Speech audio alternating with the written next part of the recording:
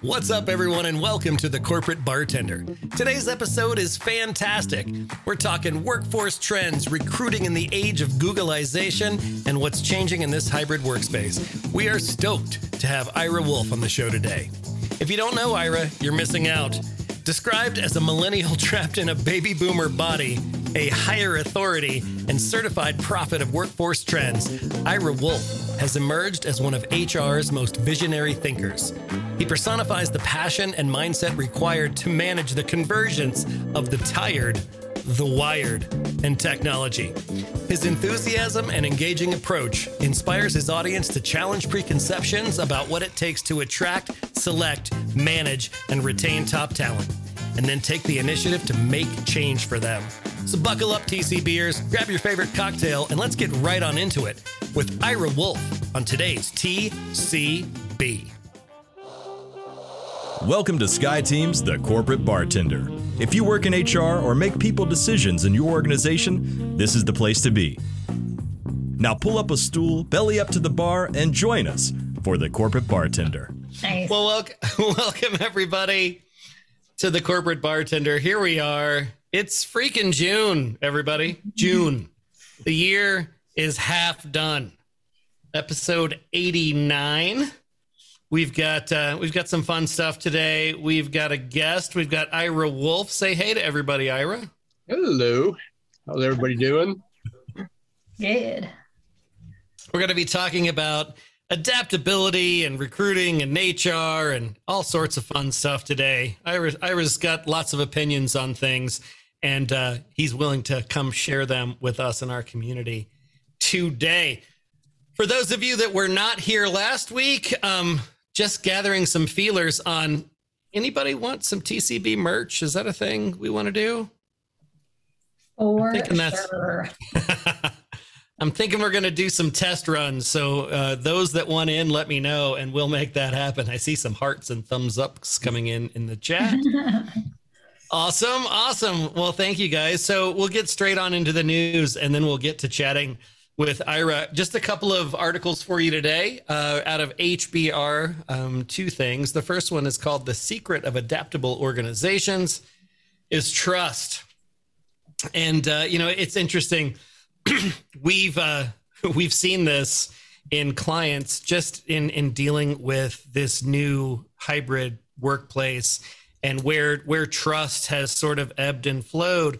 And, we lost a lot of the context that we got just by being in the same building, in the same physical proximity. Morag and I were talking with a client today. Another example of a leadership team stood up right before or during the pandemic that were already faced with challenges because they're geographically dispersed, but they've been geographically dispersed in a pandemic. So like everybody else, they've been on Zoom and they haven't been bumping into each other in the coffee and going to happy hour and dinner and that sort of thing. In a time when adaptability is kind of a core competency right now. So there were sort of 4 design principles in this article that I thought were interesting. And first one is addressing purpose, right? If we're going to be adaptable and make some changes, let's be specific about the purpose. Why are we doing that? What are the goals, priorities, rules, boundaries? And try to steer those changes as much as possible. It also talked about providing continuous feedback, which we know from our work with executive teams, that's not always a give me skill. It's a thing that doesn't always come easy. Rarely a give me. Rarely. Right. It also sorry, go ahead. It's sort of like your spouse saying, I told you on our wedding day, I love you. If it changes, I'll let you know.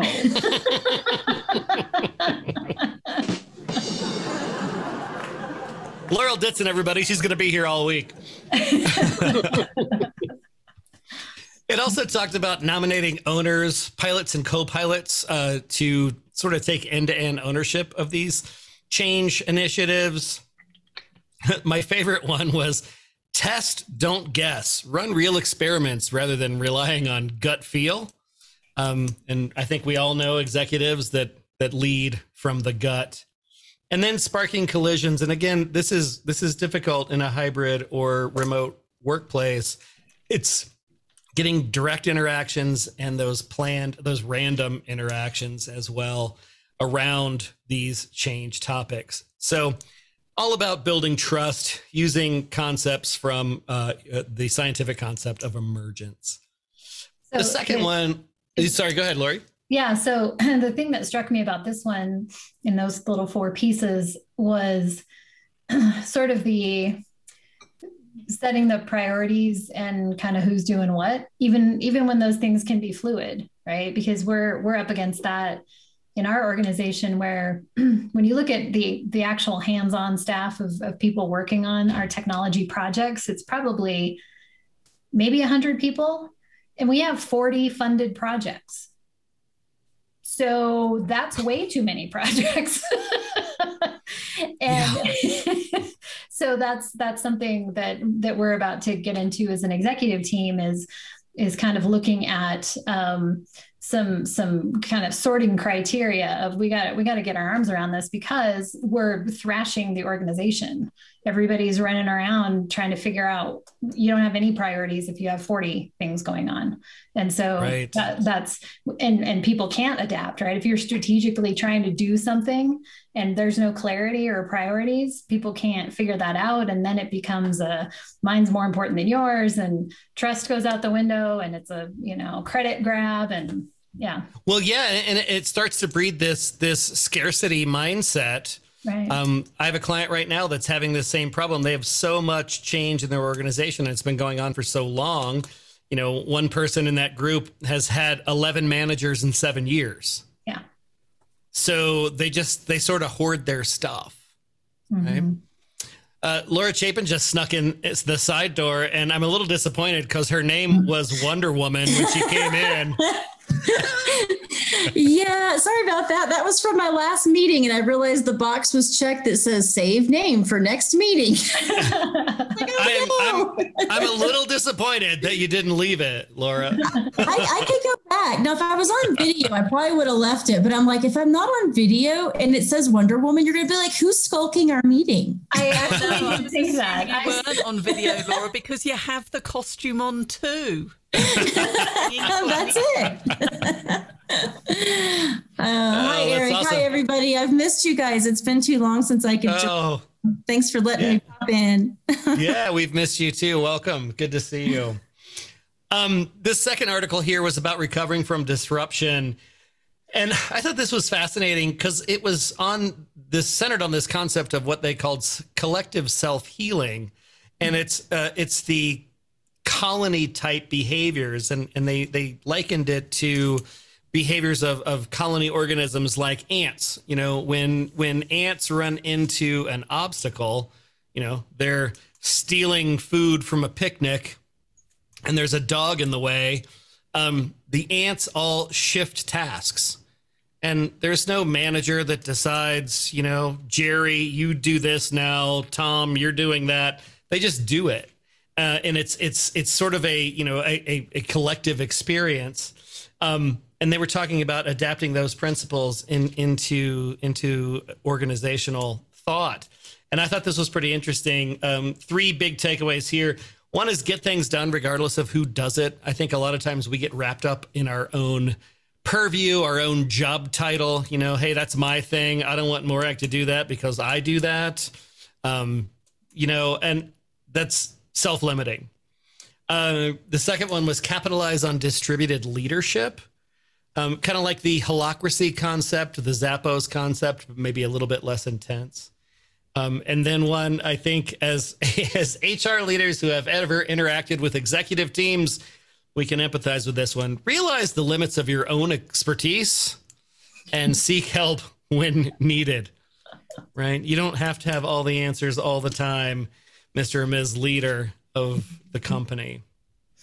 So recovering from disruption and focusing on trust for being an adaptable organization. Lori, any thoughts you had about either of these articles before we jump on into Ira? That sounded weird. I really like especially the one about just get the work done, that it doesn't have to be about the credit or the job description or that there's abundance, right? There's prosperity. There's enough recognition and reward for everyone. Now, if you don't have a culture that supports that, that's never going to happen, right? There has to be a foundational way of being in an organization that supports that, because if that's fundamentally not how things work, then you're not going to see that happen. Even people who want to have that generous spirit are going to get elbowed out. So it's kind of an interesting combination of those tactics and what's welcoming in your culture. Yeah, for sure. Lori chimed in and said, work for the greater good. Morag talks about the abundance mindset all the time. It's one of the cornerstones of the ally mindset model. Mm-hmm. And if you ask Morag, and I'll ask her right now, Morag, who are your competitors? I have no idea. Literally none. And yeah, that's not an ignorance thing though, right? That's on purpose. That's part of who you are. Yeah, it's whoever others choose to quote. I mean, we don't pay attention. It's a waste of time and energy. We are we. Pick us or don't pick us. There's plenty of work to go around. There's plenty of work to go around. Absolutely. Absolutely. Awesome. Well, let's jump on into the interview. Today's special guest is Ira Wolfe. Let's give him a big fat welcome, TCB style. So Ira has one of my favorite self-written descriptions here. He's described as a millennial trapped in a baby boomer body, which I thought was fantastic. He's a speaker, author. He's the president of Success Performance Solutions. He's graced the TEDx stage, the stage of Disrupt HR. He's the author of, this is another good word choice here, Recruiting in the Age of Googleization, When the Shift Hits Your Plan. He's also a podcast host. He hosts a podcast called Geeks, Geezers, and Googleization. I love this too. It's a podcast talking about the convergence of the wired, the tired, and technology. So he's a writer, podcaster, blogger. He's been on Rework, Forbes, Huffington Post. And if he looks familiar, you might have seen his picture in Inc., Fast Company, Business Week, or even on Fox Business. Ira, welcome to the Corporate Bartender. Hey, thanks, Eric. Appreciate the opportunity. And as you can see, it's a real baby boomer body. It's not my costume. You're not going to pull off the mask for a Scooby-Doo reveal? What it is. It is awesome. What it is. Well, tell us a little bit about you, Ira. How did you get where you are to be this sort of expert on recruiting, on HR topics, on keeping up with the future of work? And tell us about your history, any weird or interesting jobs you might have had along that path as well. Yeah, it's all been weird. So I've got a career. A couple of people have said it's the Renaissance man, which sort of means I couldn't keep a job, I guess, in one aspect, which fits that millennial part, right? 9 jobs before you're 28, which is also a myth, by the way, because baby boomers actually had 10 jobs before they were 28. Interesting. And I fit both descriptions there. How did I get here? I've always had a passion for change. That was a topic of my TED Talk. In there, I started out saying that I've been dancing with change all my life. And I did. I mean, I guess the weird part, well, it's not weird to me. It's weird to everybody else. But the weird part of my career path was I started out as a dentist. 5th grade, some, teacher said, what do you want to be when you grow up? And I said, a dentist. And I don't honestly remember why I chose that. I didn't have any dentists in my family. I had, I think, one cousin who was going to medical school, but that was it. So that everybody else was in retail and marketing, which is sort of what my career, ultimately what my career became. Although I was a dentist, I loved everything about dentistry, but dentistry. That's a quote. You can hear that in my TED Talk as well. And it's true. I mean, I love building the practice, building the business, marketing, working with the patients, educating, mentoring, building a team, leading a team. I was doing DISC using the DISC profile for team building and understanding. I brought a partner in 1980, in late 80s, and very different personalities.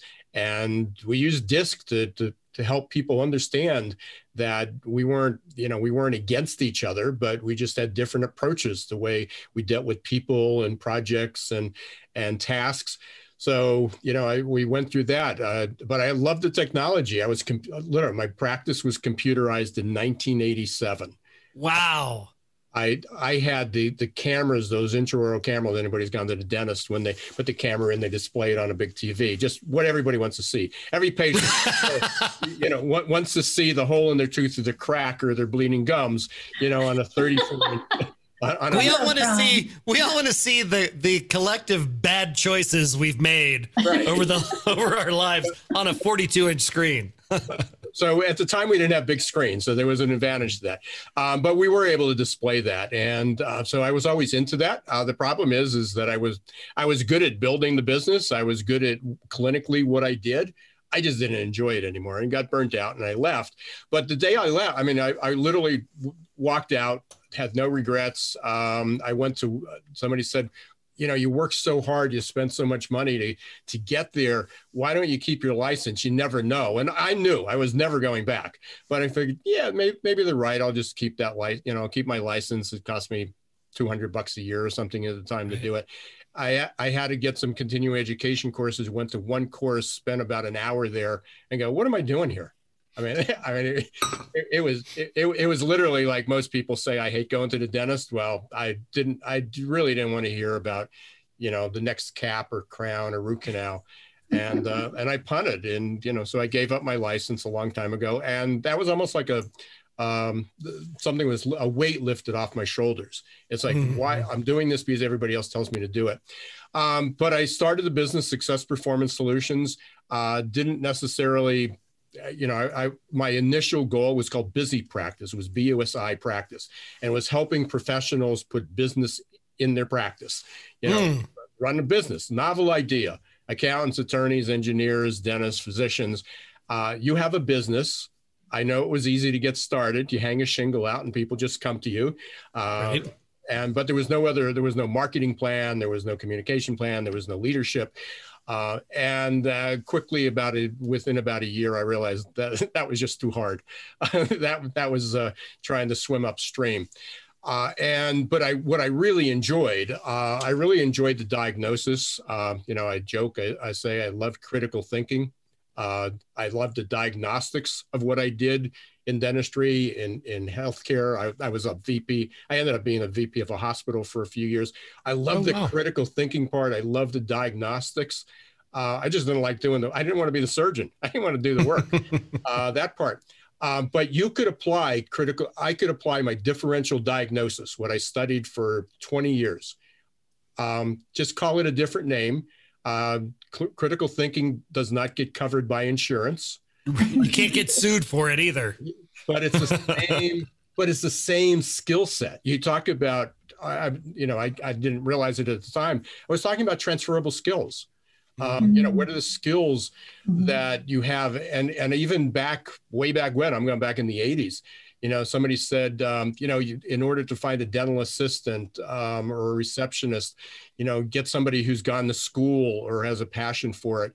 And sometimes the best place to find somebody who was really good with people was in your local diner. Hire the waitress. Exactly. Transferable skills, customer service skills, doesn't matter what industry that you're in, you can teach people the technical skills. So some of those things I was doing, not because I was trained, I didn't go to school for that. It was literally, I studied it, I learned on the fly. I probably took more marketing and team building courses while I was a dentist than probably enough to get an MBA. But that was my passion. I mean, it just felt good. It felt like the right thing to do. And as I said, I came from a family that was all was all retail, and then the next generation all went into marketing. So I often, describe even the business I have today is that I have a marketing content creation company that just happens to be in HR.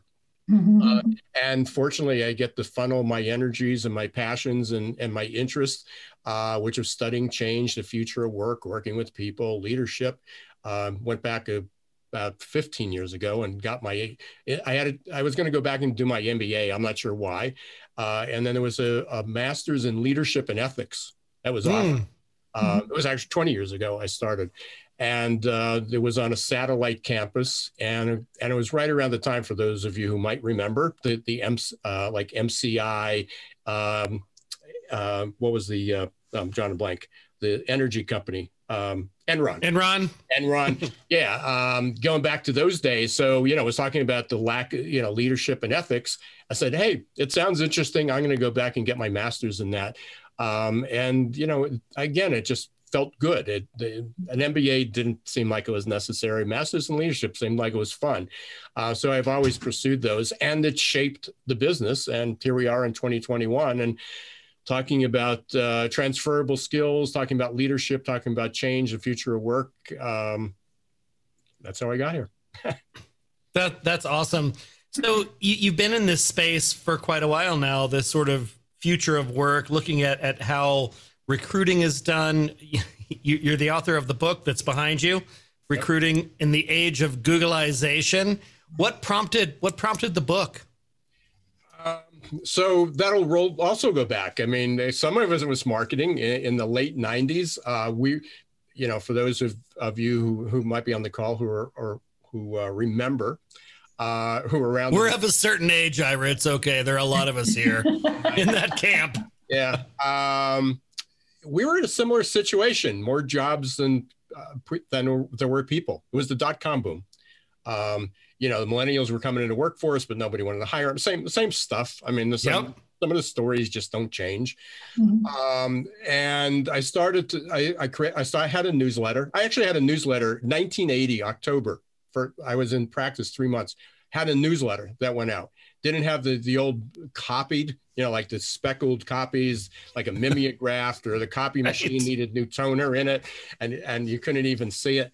I actually had a professionally printed a one color. It was like October was orange, Right. Very, very innovative. The less was, but I used it for marketing. It was a way to communicate. I figured 4 times a year, patients will get a reminder that I still exist and to come in. And, everybody else says, oh, that's so expensive and it takes time. Well, long story short, when I started this business, I started a newsletter. And fortunately, things had evolved, and you could do a PDF. You didn't have to have it printed. And we had email. So I would send out a weekly newsletter, and I started to track some of the trends that people were talking about the generations, and talking about millennials, and talking about women in the workplace, talking about the internet, talking about globalization, talking about workforce participation, talking about unemployment rates, skill sets that were needed. And I every week I published 5 trends, just like you talked about 2 articles. I did 5 trends, and within a couple of years, I had a lot of trends. So I started to talk about what I called the perfect labor storm. For those of you who remember George Clooney and in The Perfect Storm, sitting there, and what it was just 3 kind of incidental storms off the coast of New England that all collided at the same time. If one happened, if they happened independently, it would have just been another minor weather event. But they all collided at the same time, created this massive tidal wave called the perfect storm. And I'm sitting there, that's it. It's not the millennials, it's not the generations, it's not the internet, it's not the women, it's not education. It's all of them converging simultaneously and creating this perfect labor storm. And that became my book. So I published all the trends, talked about it. Perfect Labor Storm. I was going to rewrite it, and ended up one of my next books was Geeks, Skeezers, and Googleization, because everybody said, what do you think about these young kids? What about the millennials? Where did that work ethic go? Where did that attitudes go? And, it was just it was a good topic. It was a marketing topic. So I wrote that book, and what I said, it's more than just the generations. It's also about technology. and how each generation, especially the young generation, was affected by technology. No internet, digital age, didn't know banking from going into a bank. You go to an ATM, you can get money Right. anytime you want. So now you just Venmo it. You don't even need to go to the bank anymore. Right. Yeah. I haven't been to the bank. I don't know the last time I went to the bank to deposit anything. I mean, right. Everything. And bank's only across the street. Literally. I can walk. It's 2 blocks away. So, again, things have just changed. I mean, it became paperless to most degree. So we went through that, series, and then the recruiting in the age of Googlization, that I wrote the Geeks Geezers Googlization, and that was like 2008. It was due for a rewrite. I mean, we had the Gen Z coming into the workplace, and I went back and I said, okay, where did I leave off with technology? And I was like, crap, I mentioned this smartphone because it just came out, 2008, right. 2007, yep. First smartphone. What happened to the iPad? And I go, crap, the iPad didn't come out till 2010. And then we start going into, broadband. My that didn't exist. Yeah, the smartphone, I think, was on 2G or something. I don't know. It's like if you had 1 bar, that was like phenomenal. And we didn't live in a city. I mean, I lived in Lancaster at the time, and I lived in rural Lancaster County with the Amish. I overlooked an Amish farm. So they didn't have these cell towers that you can use it. So it was like, okay, this needs a total rewrite. And I started to write, instead of writing about the generations, I started to write about how fast things were changing and what the world was going to look like. And I had about 130 pages and go, okay, I'm done. And then it was like, what do I do with this? I mean, people will be interested, but how do I sell it? What's the target market? Who's going to read this? Or am I just going to compete with all the other, with the Simon Sinek's of the world for futurists? Right. And they go, my space, let's tie the 2 books together. Let's tie what the future of work was going to look like. How are companies going to have to change the way they recruit, hire, retain? And so I wrote a second half of the book. And so the first half of the book has nothing to do with recruiting. It just is going to be the world we're going to live in. And, I guess I can get a pat on the back because in 2020, what I predicted was going to be 2025, 2030. Here's the direction we're moving. Turned out to be 2020. So the first half of the book was pretty much on par with what was going to happen. And then the last half of the book is, kind of a 5 steps that you need to look at in ways that you need to change recruitment. And here we are in 2021, and now we're back to more jobs than people. That just came out the other day, Wall Street Journal. The transitions to a hybrid workforce. It's interesting. It's funny. You mentioned about that one article talked about test, don't guess. On my podcast today, I was talking with Victoria Pelletier. She's a VP at IBM. She's the head of North American Talent and Transformation. And I asked her, I said, what can a company do to evaluate, what's the best approach for a hybrid workforce? An incredible idea. Ask the employees what they want. Oh. Don't assume that everybody wants to work at home. Don't assume everybody wants to come back.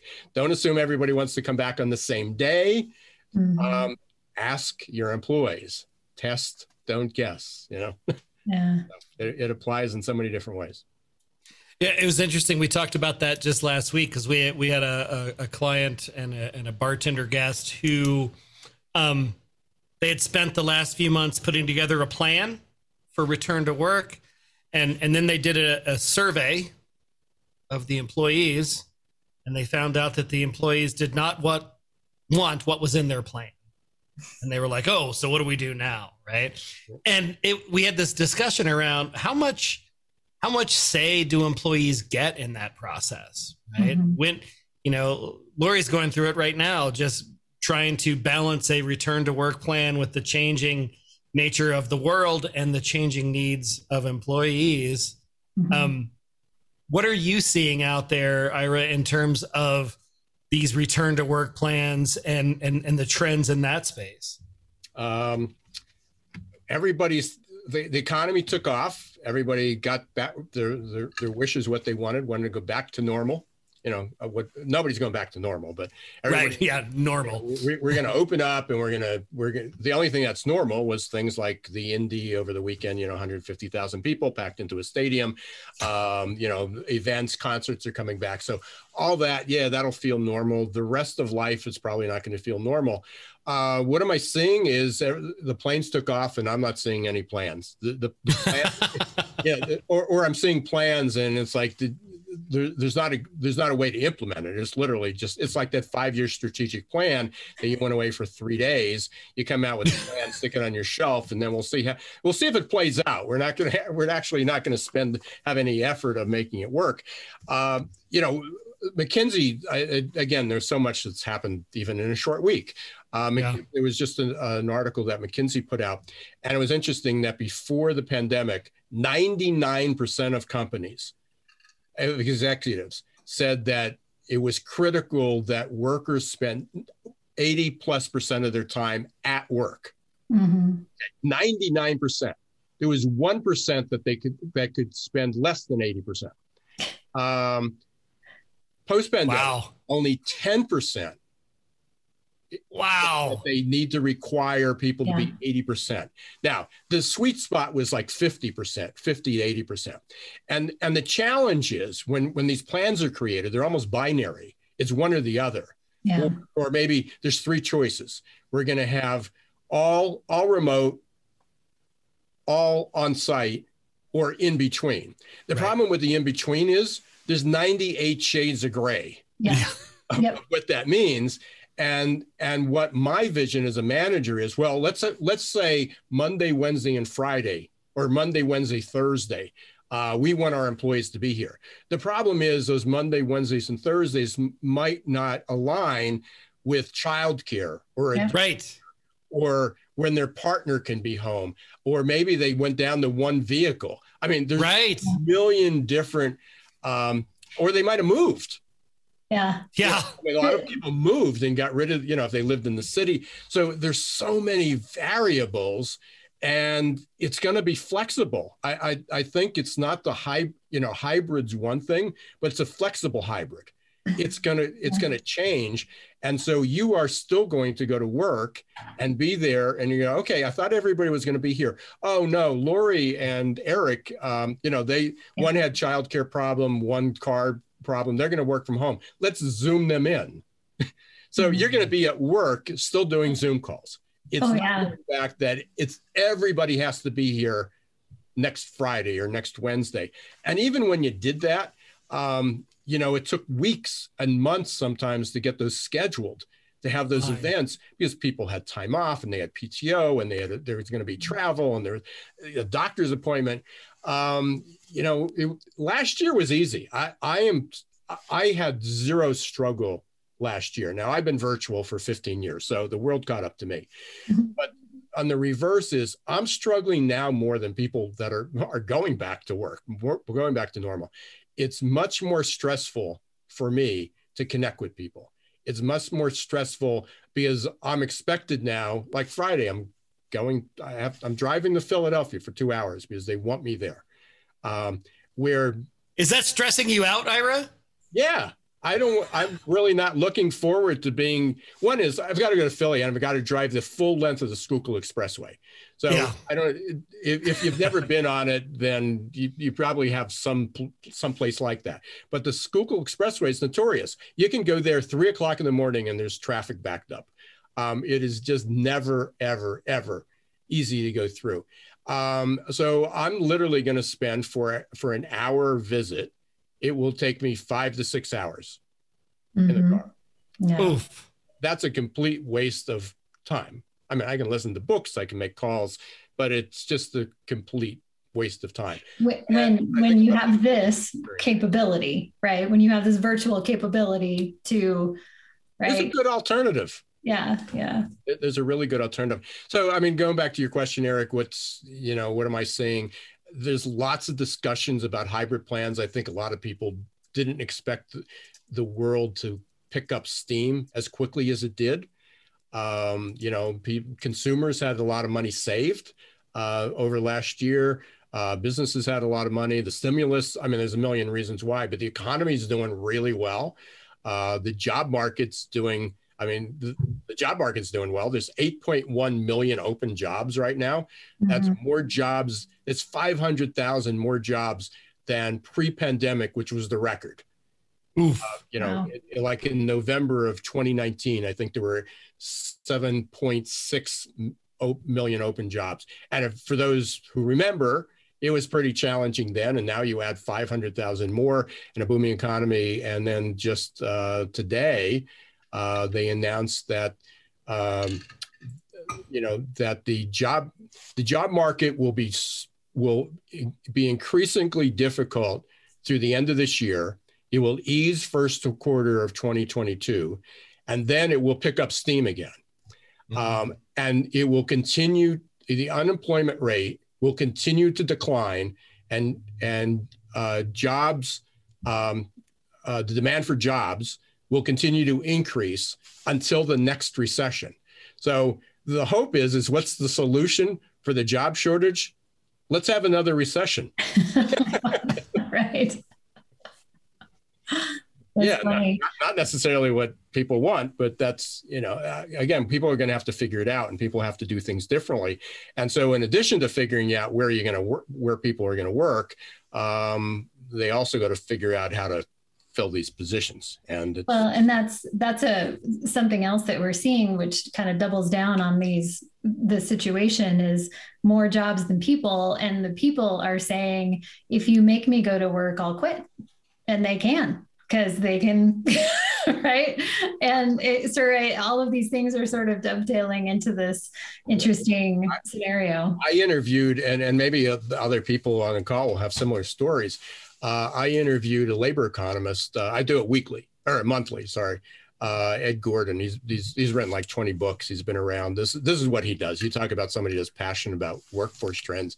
That's all he's done for 50 years is study workforce trends. And we were on a call the other day trying to get an update. And somebody that was on the call said that they're looking for a line cook it's a retirement community, senior living, assisted living, so healthcare. And they were looking for a line cook. And they offered a $2,500 signing bonus. Very few takers. They had one guy come in. This was his 9th interview in 2 days. He had 2 job offers already, and he accepted the position for $19 an hour. A line cook, $19 an hour, 6 months experience. It's not that Wow. This is 6 months experience of a line cook. And turned down a $2,500 signing bonus. And then another one who was in transportation said, yeah, we just lost somebody to $14,000 a month, guaranteed for 6 months for driving. So, that's the market. I mean, it's crazy. I mean, this is going back to going back to 1999, early 2000s with the dot-com boom when they were pulling kids out of high school, guaranteeing they were going to millionaire if they can code, if they knew how to code. Now it's going to be, almost any job. So that's the market we're in. And, it's the wild, wild west. And so in addition to figuring out a hybrid workforce and people have choices. And if they say they're going to quit, people are going to have to learn to accommodate. The flip side of this goes back to our leadership, by the way. And you talked about leadership in the 2 articles. Leading a hybrid workforce is not the same. I mean, not only aren't the people there, but a lot of managers struggled managing and leading teams when people showed up for work. That's right. Now that they may not even know them, they're going to hire people. They're not going to see them on a regular basis. They're really going to have to be able to lead with metrics, with outcomes, not necessarily managed by walking around. It's leadership. I'm more worried about leadership than I am, the people. I mean, I think work can get done, but there's going to be a lot of managers and leaders that really botch it up. Yeah. Hey, Ira, I have a recruitment question for you that's kind of a niche that I'm super curious about your kind of your experience with it and where things are now. So I work in a technology company, a lot of engineers, and one of the things that we're trying to do better with is hire more women into the workplace. And so this has been kind of a longstanding issue and now probably compounding by the supply and demand question. But, the number of women who go into engineering and then the number of companies that are looking to hire engineers, and then you're trying to compete and all of those things. But I mean, sometimes it's really just down to the basics of how do we get their attention? How do we find them? How do we, entice women into it? I'm curious what your thoughts are around that. Yeah, that's a challenge. I mean, it's a really interesting question and really challenging. So my mind immediately goes back to an acronym that I created, which was REACH, and REACH is how do you reach them? How do you engage them? And then that's the RE, and then A was what's the application process look like? C is having a conversation, acknowledge them, don't allow people to go into the black hole, and then the H was hiring, which essentially is onboarding, but hiring doesn't stop when you extend the job offer. Right. Got to go beyond them. So if we take that model and we look at what you're talking about, it really becomes the R and the E. It's how do you reach them, and then how do you engage them, and more than just saying here's a good site or let's target women. Okay, right. That's a tactical side. The engage part's tough. So part of it is what's the brand? I mean, if I'm a woman and I go to the website, what impressions do I have? Does it look like it's a business or a culture that's just going to hire me as a token, or do I have an opportunity there? Am I going to be part of that culture? So what's senior leadership look like? Is it 9 white guys? Right. Right. Yeah. Same issue. I mean, we can talk about this for people of color as well. Yes. What's the management team look like? What are the opportunities? And then you can even get down to the messaging. And there's some really good sites out there. There's some software, but some of this you can do manually. Is what are the words you're using? We're a competitive, aggressive organization. Well, I don't want to get into the psychology of it, but there's some words that just turn off women. They turn off some men too. So there's got to be strategy, and people need to understand that recruitment is marketing. So what's your brand? What's your culture? Is it attractive? Don't ask the 9 white guys what they think about this. Oh yeah, that's nice. I like that picture. Right. Ask women, female engineers, ask people who turned you down, or, what were the reasons? But also this came from, if you're familiar with Fairy Godboss, and actually this came from HBR, but it was, I just talked the other day to Georgine Hung and Romy Newman. And they, in one of the white papers that they had a study, and it actually has a lot to do with even the makeup of the interview. So let's say you attract a couple qualified engineer candidates, female candidates, and you bring them in. What's the slate look like? If you have 3 women and 1 man as the final slate, there is I can't remember the exact percentage, but there's like a 67% chance the female will be hired. If you have 2 women and 2 men, there's a 50% chance. That's good. If you have 3 men and 1 woman, there's a 0% chance that woman will be hired.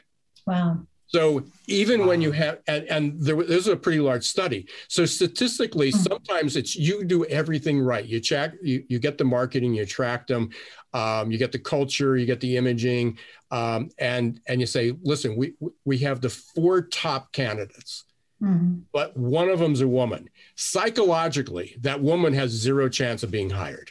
Interesting. Wow. So there's so much more involved in doing it. And everybody says, we have a good slate. but it doesn't mean they're going to accept the job. And it doesn't mean that they're going to stay. Unless you change, the culture within there. So it's like everything else. It takes some thinking and a strategy to make it happen. You have to do it. Right.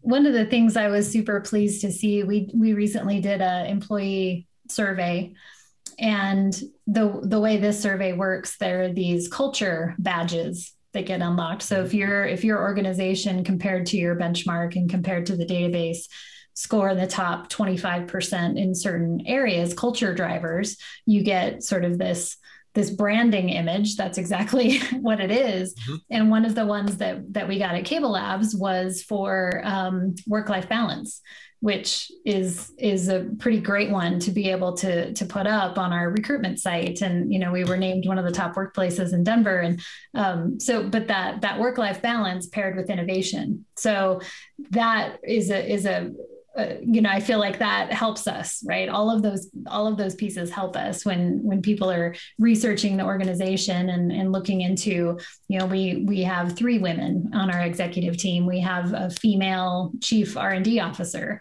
So, I think those things do make a difference. It's still hard to find candidates. Well, there's 2 parts. I mean, one is it sounds like you're doing the right things, but look, there's those nuances. So again, it's not that, hey, if you have 4 candidates and 3 of them happen to be men and they're all qualified, then that's important to know. Yeah. But it's important to be aware of what the challenge is. Mm-hmm. It's that, are there some biases in there? When was the woman scheduled? What's the sequencing of that happened? Were they interviewed in a similar way? Mm-hmm. It even gets down to some of the questions that you ask, and how comfortable you are, doing that. And we all know that interviewing skills are, we'll assume at your company that they're not lacking, but overall. It's like when you ask somebody if they're a good listener, they go, yes. Are you a good interviewer? Absolutely. That's why I'm actually doing a 2-hour training on behavioral interviewing next week. That's part of the rotation. Oh my God, I love it. Yeah, so, there's a lot of nuances. There's just a lot of nuance. And the good news is we're now aware of it. There's more people aware, and people that are listening today, and we're much more aware of it. But I wasn't even aware of it. I mean, this is the business I'm in, and I don't staff and I don't recruit. I mean, we talk about the fundamentals of it, and it's more. Even my book, I talk about it. It's more of a recruitment marketing book, a sourcing book, right? But the more you dig into it, it's a big rabbit hole. And, especially with learning so much about diversity and inclusion, diversity last year, some of the biases, unconscious biases, not necessarily microaggressions, but unintentional viewpoint, unintentional. For sure. We do. Awareness is going to help. And again, it creates transparency and authenticity, and I think that's going to help companies to attract it. It's not a marketing message. It's more than a poster on the wall. Yeah. It's just interesting, right, to come into this awareness at a time when talent is scarce, right? Yeah. So the job is already harder, even though we're getting better at it. I wonder if it's getting harder faster than we are getting better at it. Oh, there's no question about it. But then again, we blew the lead. Right. McKinsey's talking about the war for talent, 2020. I mean, they had a 2020 report. Guess what? It wasn't a black swan event. It's exactly what they predicted. I certainly, I researched and stole a lot of it, not stole, but borrow a lot of information. Hey, it's what we do from a lot of other companies, and I compiled a lot of research from other companies and spit it out and gave them credit for it. But frankly, the map was on the wall. The direction was on the wall where we're headed, and here we are, and companies are struggling. So, but now we're going to have to work extra hard to pick up. Yeah. We had a question come in from Lori Freemeyer. She said, since I have one foot in the remote workspace and one in person, Lori she works for Frontier Airlines. She's a flight attendant and a trainer. And she is a former employer. She said, I believe we've created some whiny workers. What's best for the company? Yeah, offer the flexibility. But she wants to know, from your perspective, Ira, have we created a coddled workforce? I don't think so. I'm sure some people feel that way. And again, the shoe's on the other foot.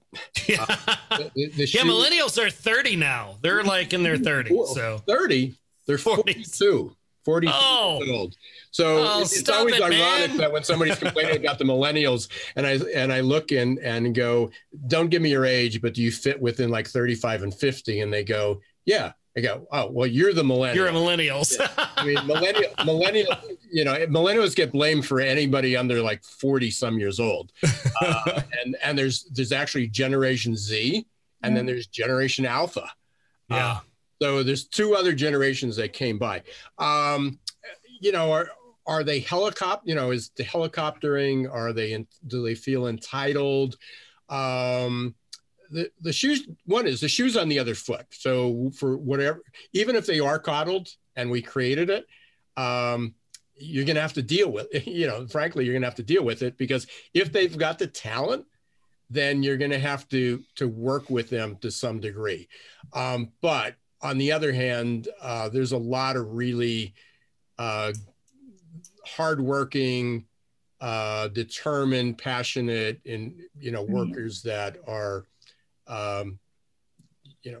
that again, they don't feel entitled. There's a really interesting study that came out, and I only know it because I'm giving a presentation at the end of the month about It's called Millennials Move Over. Millennials Move Over, and it was about Generation Z. 1/3, I don't remember the titles that they gave them. They were sort of distinctive titles, but out of Gen Z, and again, that's anybody born like after 1996, 97. So they're the young people coming into the workforce right now.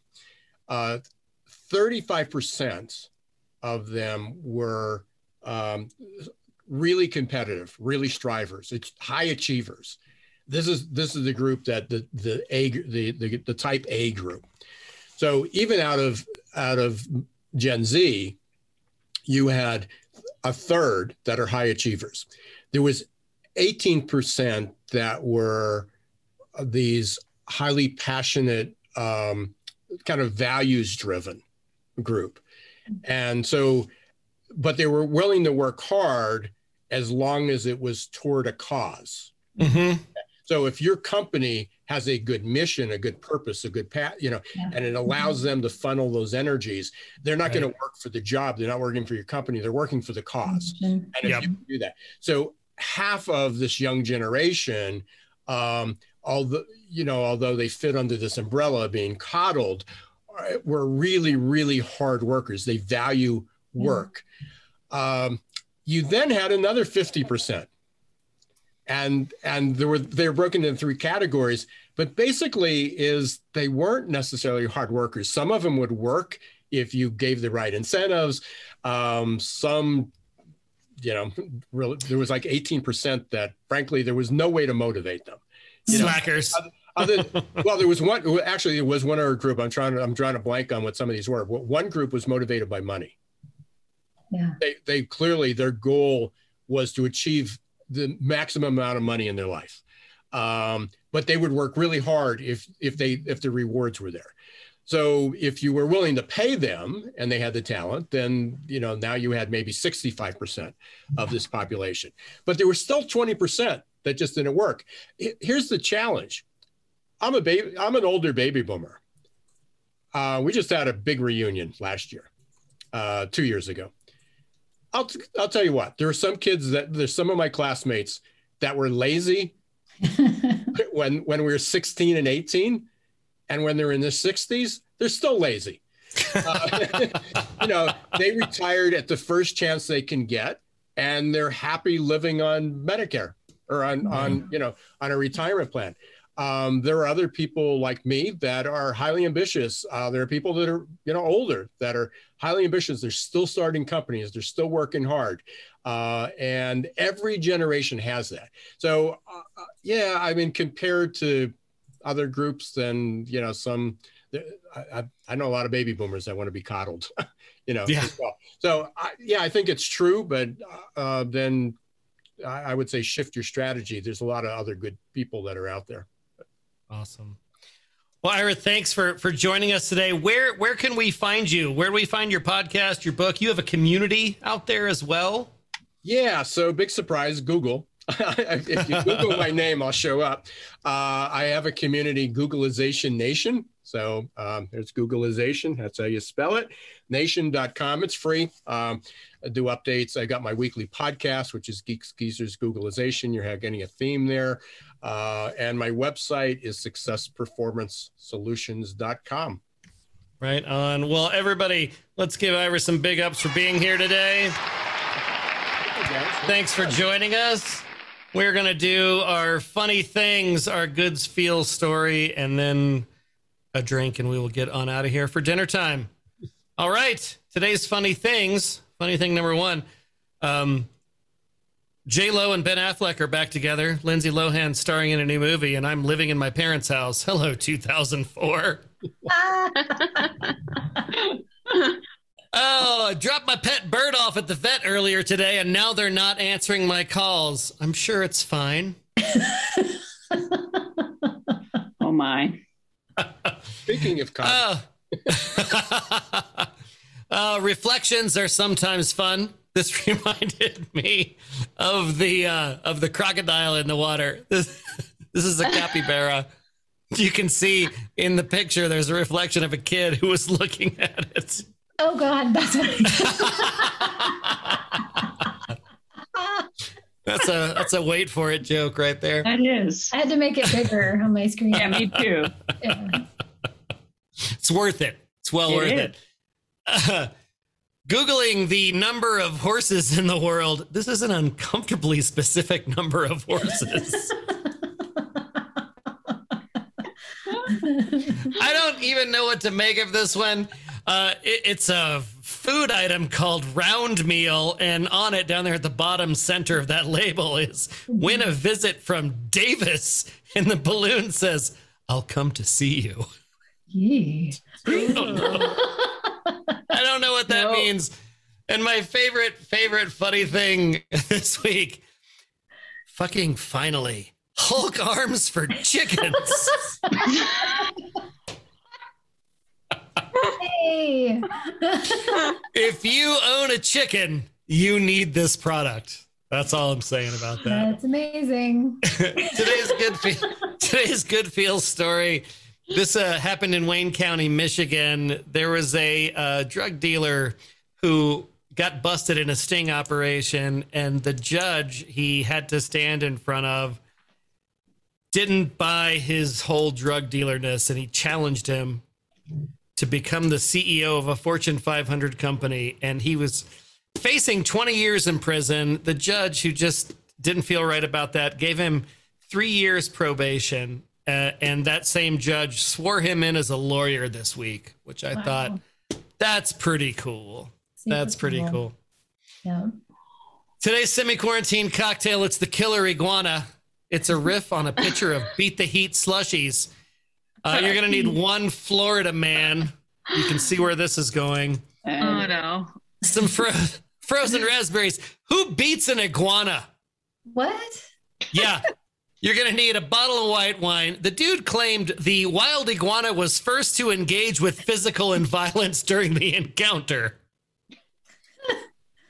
So you're gonna need some sparkling raspberry lime water. Yeah, it's the he started it defense.